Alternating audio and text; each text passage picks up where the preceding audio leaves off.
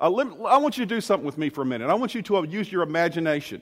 Now, I don't know where you are in your walk with Christ, but I want to use it to imagine this morning, no matter if you're a Christian or you're not a Christian, or you've been a Christian for 100 years, probably not, but you've been for a long time, or you've just been a Christian for a week. I don't know where you are with everything, but imagine with me for just a moment, imagine if you had perfect faith in God. Perfect faith in God. Let me describe that a little bit. What if you were absolutely confident that God was with you every step of the way? You had no doubt as you woke up every morning that God was with you and was walking with you and was there for you and was giving you guidance and you could trust Him completely. What if you were confident that everything that came your way was part of His divine plan and that someday you would look back and see how it all fits together? What if you could imagine for a moment what would happen if you had that kind of trust? What would happen to your stress level and your anxiety that you have in your life? Instead of worrying about stuff, where would you be if you had that kind of level of trust? What if you were confident that God really had your best interest in mind? That when He gave us His laws and His principles to live by, it wasn't just because He was being a mean God like we're mean parents sometimes to our kids. That's what they say at least. But everything He told us to do was for our own best interest. What if you were confident about that? What if you were, if when you faced temptation, you immediately went into a mode of this: God, I trust You to get me through this, and you leaned hard into God, and then you were able to walk away from the temptation? What if we live with the confidence that God was with us, for us, working through us, and our responses to everything would be different, wouldn't they? From our job losses to our illnesses to everything else, that we would understand that God is with us through this as well. Now, every once in a while, I don't know about you, but every once in a while, I meet someone, a Christian, who have fully embraced just that.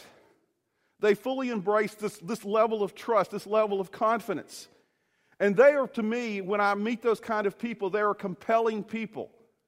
They're people that draw people to them. Usually they've come to the realization they can trust God the hard way. It's not been through like just instant faith. It's not that. It's a process. We had this great discussion yesterday morning in our men's group. We were talking around, what's the difference between, is there such a thing as blind faith? And we kind of came to the conclusion that there's no such thing as blind faith. Blind faith is mature faith. It's coming to a place where if we don't know the answer, we've been through enough things with God where we've learned to trust Him. And so the thing is that when we meet somebody who has this kind of amazing faith, sometimes we wonder if they're in denial. Are you even in the real world? Because you can trust God through that? Do you know my situation? But over time it becomes evident that they have this amazing faith. Now, the reason I start this whole series, which over the next 6 weeks we're going to be talking about, the reason I start that is exactly where God wants to take you. He wants you to have absolute trust in Him. He wants this place of complete trust. And as we look at Scripture, the story of Scripture is this. The story of Scripture is God raising the level of mankind's trust in Him. Faith, the word pisteuo, which is a Greek word, basically means active trust. That's what it means. It doesn't mean like this, like just it's active. It's something involved in people that are involved in their life. And so when we look at the Bible, that's what we see. And we actually go all the way back and we look in Scripture, and Christians believe this because this is what the Bible teaches, that humankind's problems began when we quit trusting God. All the way back with Adam and Eve in the garden. When Adam and Eve, the problem they had with eating before they ate of the fruit, remember what the problem was? Satan told them, in the form of a serpent, told him, he said, does God really mean that? Can you really trust what He says? And so they said, well, maybe not. Maybe there's a better way. Maybe if we eat this fruit of the tree of knowledge of good and evil, then we'll understand stuff. God's trying to withhold something from us. We really can't trust Him. And so what happened from there? Everything spiraled out of control. They doubted that God had their best interest in mind. And when trust was broken, we know in the garden, it started all the way back then, the relationship was broken. Sin followed. And now we see in Scripture from then on, God has been on a quest ever since then to get humankind to re-engage their faith in Him, to trust Him once again, to say, I trust you with everything. The entire Old Testament is a story of God saying, trust me. You know, the point of God's relationship with Israel was not that Israel was better than anybody else, it was simply that He chose them to be an example to show what it means to live in relationship with God, in a trust relationship with God. And if you look back at their history, even how He did that, He didn't start off by giving them a list of rules and saying, you follow these rules, then you can follow me. No, He started off by first delivering them out of the land of Egypt, out of slavery. He said, guys, follow me, trust me, do this. And He built this trust relationship. So they first learned to trust Him. Then He gave them the 10 Commandments, because He said, then at this point, after He established this trust relationship, He said, now I want to tell you how to live your life. It's not about just following rules, but He said, I want you to trust me first, then I want you to trust in the rules that I give to you because it's for your best interest. He didn't give them to us so we could have a relationship because we already have one. That's what He said to the people. God's first priority was a relationship of trust. Now, when we look in the New Testament, it becomes no different. The message of Jesus when He came in the New Testament was not, okay, here's 10 more commandments for you to follow. That's what it means to be a good Christian. Or it's not. He didn't really come to say, it's about just really being good. Or here's a list of top 10 things to do, and if you will do 4 of them out of 7, you can pass. That's not what Jesus said. Because really the reality is Christianity is an invitation to re-enter a relationship of trust with God the Father. And last week we talked about this in the Easter message, but at the cross sin was forgiven. And we were invited once again not to obey first, but to do what? To trust first, to trust Him. That His plan is the plan. So it makes perfect sense that salvation comes by faith first, not by obedience. Because the door out of a relationship, the door that closed the relationship with God in the garden, that closes the relationship with us and God, is a lack of faith, a lack of active trust in God. But God wants us to re-engage in that relationship. He wants us to trust Him, to walk back in that way. And so obedience wasn't broken in the garden. Faith was broken in the garden. Trust was broken there. Intimate relationships, you know this from the fact, intimate relationships are not based upon obedience, are they? They're based upon what? On trust. Intimacy comes through trusting someone else. And obedience cannot be forced. Well, it can to a certain degree. Trust must be earned. And so today what I want us to do for a few minutes, I want us to look at a passage in the New Testament in Matthew. So if you have your Bibles, turn with me there to Matthew chapter 8. And we're going to look at a passage that deals with 2 stories of faith, of trust. But I'm going to focus on one of the stories because it's really interesting. Let me tell you this. Look, just think about this a minute. The only time in all of Scripture that Jesus was ever amazed by anything, astonished by something, is in this passage. Would it be cool if you were the person that astonished Jesus? I mean, can you imagine Jesus astonished by what you did? And it wasn't by obedience. It wasn't by obedience. So we're going to look at that this morning. Let's look at Matthew chapter 8. And we want to talk about this a few minutes. And then I want to get some application to this as we enter this whole series called Big Faith. Okay? Matthew chapter 8, verse 1. And I'm reading from the New International Version. Okay? When Jesus came down from the mountainside, large crowds followed Him. And a man with leprosy came and knelt before Him and said, Lord, if you are willing, by the way, Lord, if you really want to do this, I hope you want to do this. I'm sure that's what He was thinking. He said, if you're willing, you can make me clean. I mean, let me ask you a question. This took a amount of faith, right? To believe that Jesus could do this. And so this guy had obviously a pretty hefty amount of faith. He had this disease called leprosy, and he's saying, Jesus, I believe you can do this. And then in verse 3, Jesus reached out His hand and touched the man. And He says, I am willing, He said, be clean. And immediately he was cleansed of his leprosy. And that kind of ends the story there. Jesus tells him not to go anywhere, not tell anybody, not to do anything. And so everybody looked around and probably did a golf clap. You know what a golf clap is, don't you? It's about like that. You watch golf? I love golf. Play golf Friday afternoon. But if you watch tournaments on TV, it's very polite because they have to be quiet. Because golfers have to have, focus. And so everybody was kind of polite. It was a good amount of faith here, okay? But this didn't astonish Jesus. He had seen this before. It's the next passage where the person's astonished. Jesus is astonished. Verse 5. When Jesus had entered Capernaum, a centurion came to him asking for help. We'll stop there. Let me ask you a question. Was this unusual for anybody that knows Scripture? This was highly unusual. What is a centurion? It's a Roman soldier who oversees 100 men. That's why it's called centurion. Century, the whole deal, okay? He obviously was a guy that was in charge of a bunch of people. I don't know what the ranking would be in today's military, but he had a pretty high ranking. He was an overseer of 100 guys. And remember, who were the Romans?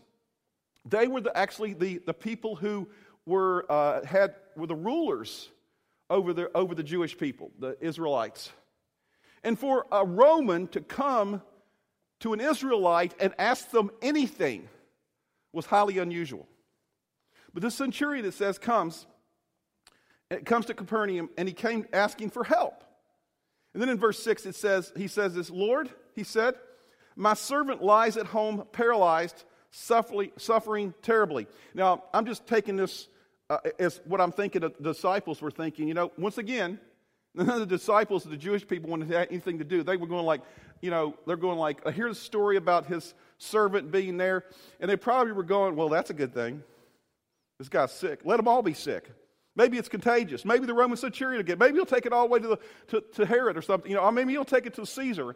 Maybe everybody will get sick. That would be a good thing, right? Because this is our enemy. This is the people that are rulers over us. Why would you want to do this? Why would you want to help somebody? But that's not what Jesus responded. Jesus in verse 7 says, Jesus said to him, and this is going to be taken two ways, either as a question or as just a response. It says, Jesus said to him, shall I come and heal him? Shall I come and heal him? He asked the guy, can I come? Shall I come to your house? Or maybe I'll go to your house to heal him. And that sounds like, well, Jesus, that's incredible. He's going to do this. But then the centurion gives this really, really, really, really, this is where the astonishment comes from. The centurion in verse 8 replied, Lord, I do not deserve to have you come under our roof. And probably all the disciples were going, absolutely. You don't deserve for him to come under your roof. That's probably that there was a thought processes there. But then he said this, but the centurion said, but just say the word and my servant will be healed. Now it's interesting because here's the centurion. He wasn't a God follower. He wasn't anybody who knew the law. He probably wasn't anybody who'd ever been to the temple. He probably wasn't anybody that even had a clue about any of this, but he had been observing Jesus. And he saw something. He's basically saying, I've been watching you, and I believe that you can do this. And you don't even have to go and do it physically. You can do it wirelessly. Well, that's a current term. But, you can do this from a distance. You don't even have to go there. That's what the centurion said. You can heal my servant from a distance if you just say the word. And then he says why he understands this. This is what his understanding is, because it ties back into who he is, but he also equates this to Jesus. In verse 9, the centurion says, for I myself am a man under authority. Meaning that the Roman centurion says, I have these 100 guys that follow me, and they don't follow me because I'm a scary guy. I don't know how, he might have been 5'5". I don't know. You don't know how big he was or anything like that. But centurions, the people didn't follow him because that they were scary guys. People followed them because they had authority. And who was the authority given to them by? By the big scary guy, Caesar, the leader of the country, and through the military structure they had. He had authority over 100 guys. And so when his 100 guys say something, he tells them to do something, they do it. He says, he said, I'm a man under authority with soldiers under me. I tell this one, go, and he goes, and that one, come, and he comes. If he tells him, go get some donuts or something, he does it. He doesn't ask why, he just does it. And so he says, I say to my servant, do this, and he does it. So he's saying to Jesus, he's saying, I represent Rome. And my authority comes from Rome, and I have this authority, and it happens because of that. And it's not because of who, just simply because. But I look in you, Jesus, and I see something too. I see that you're a man under authority.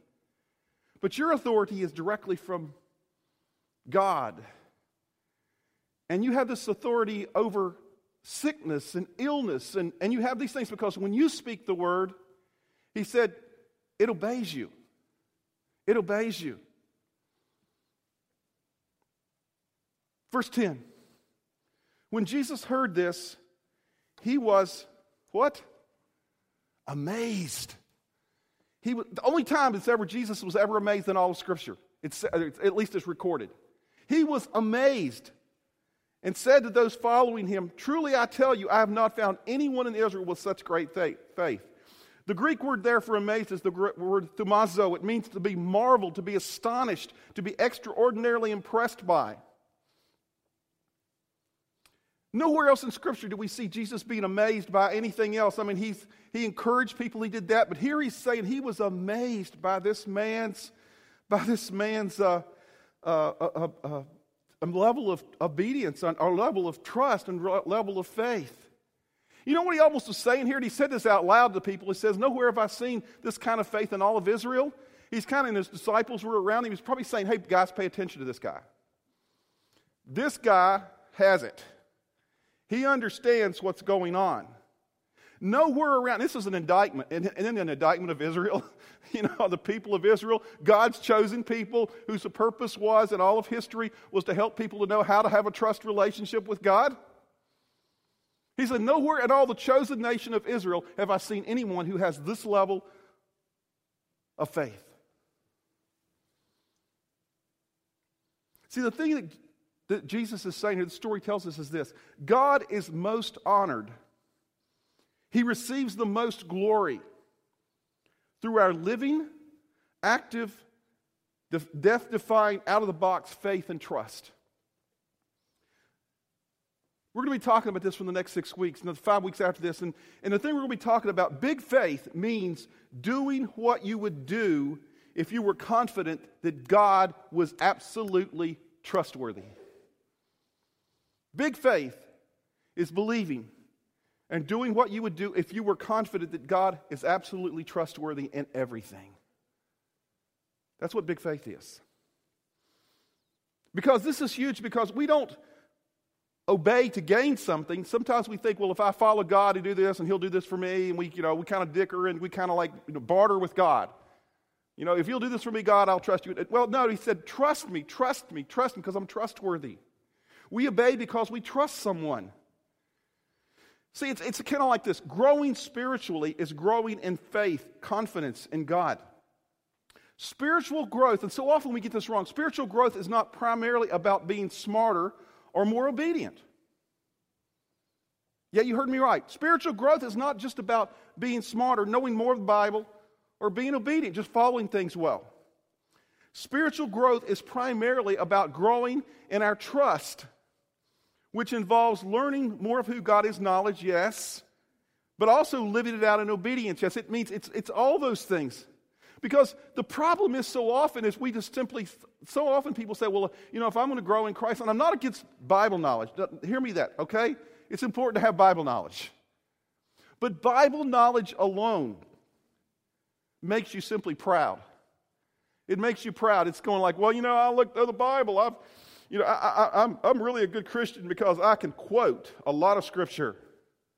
And my husband, he doesn't ever read Scripture at all. And the reality is that a lot of people think, well, because I read Scripture and I know Scripture, that makes me a good Christian. Oh, sometimes all it does is make you proud. And that's not the purpose of reading Scripture. Obedience alone will make you judgmental or legalistic. I mean, cannot tell you how many people that believes that Christianity is just obeying rules. We talked about this last week, and the thing is that when we just obey rules, if that's our focus, and we believe that's what it means to be a Christian, it's just to be obedient to God, we become legalistic. We look around at people and we're going like, I can't believe you're doing that. Look at me. Look how much God loves me because I obey Him so well. See, the reason that growing spiritually is about trust because trust makes you dependent. And God wants you to be dependent upon Him. So God is at work in all of our lives building our faith, but we have a part in that too. I remember many years ago when I first came to Great Oaks, we were in the process, and this was kind of cool for me because I'd never been in a church where it was kind of a blank slate, you know. I don't mean it totally a blank slate, but came in and church was new. It was only like 3 or 4 years old, and was kind of like new. And we're going and we had a lot of folks here, about 100 plus folks that were like committed to God and wanted to go forward. And we're going like, how are we going to do that? How are we going to do that? And so we began to explore, different models of what we call discipleship. And we asked ourselves, we talked about a purpose-driven model. We talked about some other things. But one of the things that we did, that Dan Baker and I came about 3 years after I came here, we went down to Atlanta, Georgia, and we went to a church there called North Point. And all my life I'd struggle, not struggle, but I always wished the Bible would just simply lay out how you do church. Point A, point B, point C. And we have so many different variations of church in different places. And I'm going like, God, it just causes confusion. Why don't you just tell it? Like a lot of things in your life, you wish God would just point it out to you, write it on the wall, and just tell you what exactly is going on. But for some reason, He wants us to figure it out. And so, and try to figure out how to help people grow in Christ, because our purpose here is help people take their next step towards God. We were trying to ask, what are the catalysts, what are the things that help people to grow in their faith, to learn to trust God? And at the conference we went to there, Andy Stanley was sharing at the church there. He was talking about this whole thing of how they had struggled with that at their church. And I'm going, well, if Andy Stanley struggles with that, that's all right, because, he's like one of the biggest preachers in America. And so, he's dealt with that too. But he said one of the things they had looked at when they started the church was they had these meetings. And he's an organizational genius. The thing is he talked about how he'd get together and he would talk with people and he would talk with them about, tell me all the different things how you grew. What were the things that were in your life that caused you to grow in faith, to trust God more? And he began to realize that some of the things that could be categorized in basically 5 areas. That's not necessarily, these are specifically in a list in Scripture anywhere. This is not, it's just simply an observation. But he said, if we want to help people to grow in Christ, these are the things that we do. And so as I thought about those, as Dan and I talked about those and other leaders talked about those, we ask ourselves the question, is this not true as well for us? Because our mission is to help people take their next step towards God. And if that being the case is true, the next step is always a step of faith. It's a step of trusting God more. And so what are the ingredients, the dynamics that God uses to build our faith? And so for the next 5 weeks, we're going to talk about, after this week, we're going to talk about 5 dynamics, 5 catalysts that seems to be across the board, and this is just from observation, but it's also, we see these in Scripture as well, from observation, things that help people to grow in faith. And in a sense, we have built our model of what we do church based around some of these things. Really all of them. This afternoon, right after second service, what we'll do is we'll have first step, and we'll talk about why we exist as a church. And some of the things we talk about, we try to get you involved in all the time, are the reason that we talk about these, because these are things that help you grow in faith. So let me go over these real quickly, and then over the next 5 weeks, I'm going to expand on each one of these things. The first one is this. The first catalyst is this: practical teaching. And if you have an outline, we do have to fill in the blanks, and if you want to fill in the blank, that's the first one, okay? After the Scripture. Practical teaching. Practical teaching shows us where we are and where we need to go. I mean, I cannot tell you how many times people said, I grew in faith because I went to this Bible study. And all of a sudden things were open to me. Or I went to this church and things, the teaching was practical. It was relevant to me. It helped me to understand things. And because of that, I began to trust God more. I grew in my faith. Practical teaching is the first one. The second one is also very obvious. It's providential relationships. Providential relationships. I mean, it allows us to hear God through others. I cannot tell you how many people say, well, when I grew in faith is I met this guy or I met this girl. And they helped me to refocus on my faith. Or I met this person.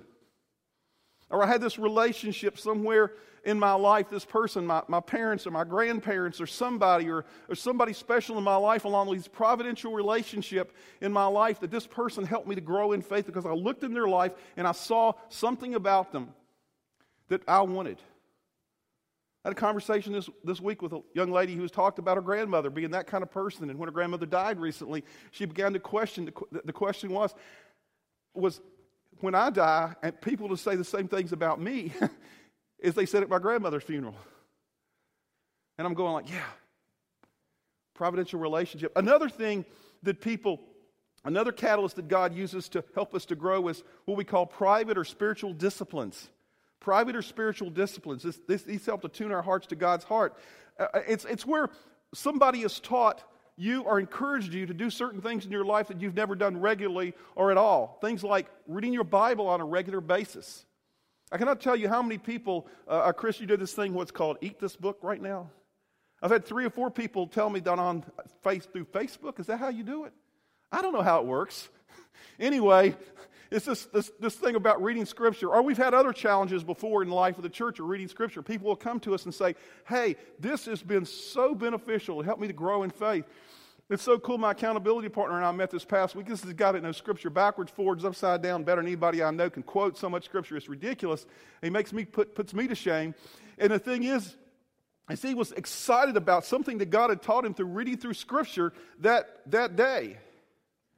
See, God continually, through the reading of His Word, can open up this private discipline. Or it might be through prayer, because, some people, you say, like, well, I started praying more than just dinner, not more than just God is great, God is good, or now lay me down to sleep, or traveling mercy prayer. I don't know, don't even know that one. But, we have all these little quoted prayers, but somewhere along the way you got to a situation, you couldn't, none of these prayers fit. And so you actually had to start praying in real words, and you're going like, what if I mess up? Well, God's going to zap me. Well, maybe. No, He's not. No, He's not. The thing is, you learn to pray, and so prayer become a part of this private discipline in your life. Or you begin to journal, or you begin to give. I can't tell you how many people have broken the stronghold of the spiritual battles through just opening up their resources to God. Story after story of that happening in people's lives. So private or spiritual disciplines in people's lives. A fourth one is what I call pivotal circumstances.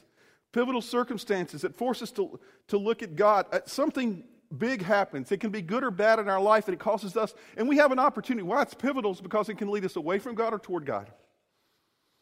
I can tell you one of the things that happens so often in people's lives, and it happens right here at Great Oak so often. People show up, and guess what's happening in their life? They had a pivotal circumstance. First baby. And all of a sudden, from some bizarre thing, they start asking spiritual questions. The baby didn't ask the question, right? The baby's a baby. But they're going like, I'm responsible for this little child now, and I better do something about it. And spiritually, I don't know what to do, so I better go to church, and I better have a relationship with God, because not only am I responsible for me, but I'm responsible for this child. And so it may not be as soon as the baby is born, but it's pretty soon. The question is, it's a motivating factor. It's this pivotal circumstance. Or it could be the death of someone. It could be something like that. It could be all kinds of things in our life, these circumstances that happen. And God uses those in a real sense to take us a higher step of faith. Because in a real sense, like this, let me ask this. It would be great if our spiritual life was like a straight line going up, right? Our growth. But does your spiritual life look like that if you were to graph it? Mine's more like an EKG, right? Yours the same way, So the question is, when you have those peaks, what caused the peak? That's the catalyst that caused the peak. And that's what we're talking about here. What is the things in our life that cause us to grow closer to God, to trust God more? And finally, the last one is what I call personal ministry. Personal ministry. It's where God enables us to experience His power. It's when, all of a sudden, you're in the life of the church, and we ask you to serve. You're going like, I can't teach kids. Well, I don't know what our youth, junior hires, I don't know, whatever it may be. You're going like, I can't do that, or I can't lead a small group, or do whatever. Or I can't go on a mission trip, man, I don't know what to do, you know. And so you feel totally inadequate. You start to pray about it, and God, you say yes, and you go through it, and you feel inadequate. But because you feel inadequate, God has you exactly where you need to be, and you begin to grow spiritually and trust God more because you don't think it's just in your power, you know, to do. And so these 5 things, these 5 catalysts are things that we're going to be talking about. And I'm sure there could be more, okay? And it could be 7, it could be 4, I don't know. These are just observations, but I've seen these things, and these are things that we encourage people to understand. And here's why that's so important. Here's why it's so important that we grow in our faith, that we grow in our trust, that we understand where this comes from. If you drift in your faith, avoiding temptation becomes arbitrary. Do you know that? What's to lose? I mean, I don't have a God, or my God is really small, and so he really doesn't affect my life a whole lot. So you drift, and your God gets small in distance. So no trust equals no relationship. And a growing relationship with Christ means growing in faith. That's the equation. Because Christianity is not just about being good. It's not just about, it's about a relationship, a growing confidence in God. Because like I said before, Bible knowledge makes you proud. It makes you arrogant. You can become a Bible snob. Obedience alone makes you legalistic and judgmental. Trust makes you dependent. And let me share with you how this affects you personally if you don't understand this and if you don't continually grow in this process in God, even though it isn't EKG, okay? Because personally, if you allow yourself to become disconnected from practical teaching, if you disconnect from private disciplines, the things that help you to grow, if you unplug from key relationships, if you get too busy to serve, what's at stake is not simply your behavior. What's at stake is your faith, your worldview, how you view everything, and the way you process life. Because Christianity isn't about being a good person or being a church person even. Because when your faith takes a hit, your entire worldview takes a hit, and everything you do in life becomes obscured if you don't grow. So that's why our purpose here at Great Oaks is to help you take your next step, to help you to recognize how God does that and how He catalyzes those things. Parents, if you're a parent, let me tell you something. You want your kids to trust God? I believe you do. Here are the 5 things that God uses, these things we just talked about. This is why your kids need to be connected. It's not optional that they're not in Kidstown, Upstreet, all these different things. It's not optional that they're not connected in some kind of a youth ministry, whether it be Culture Shift or Breakaway. I got to remember the names of everything here, okay? Some of us think it's an option. Well, our kids got 42 things. Let me explain to you. Do you want your kid to trust God? They need to have other influences in their life other than you. You need to be a great influence, yes. But you need other adults who are saying the same things to your kids that you would say to them, because when they become teenagers, they will listen to them and not to you. Bad news. True news. Even to the pastor. I went through it. And I had to make sure that there were other adult voices who were speaking into my kids' lives, because they wouldn't listen to me, even if I was perfect and right. Which I don't believe. You know that to be true anyway. You see, you've got to teach your kids to read their Bibles, to give, to serve.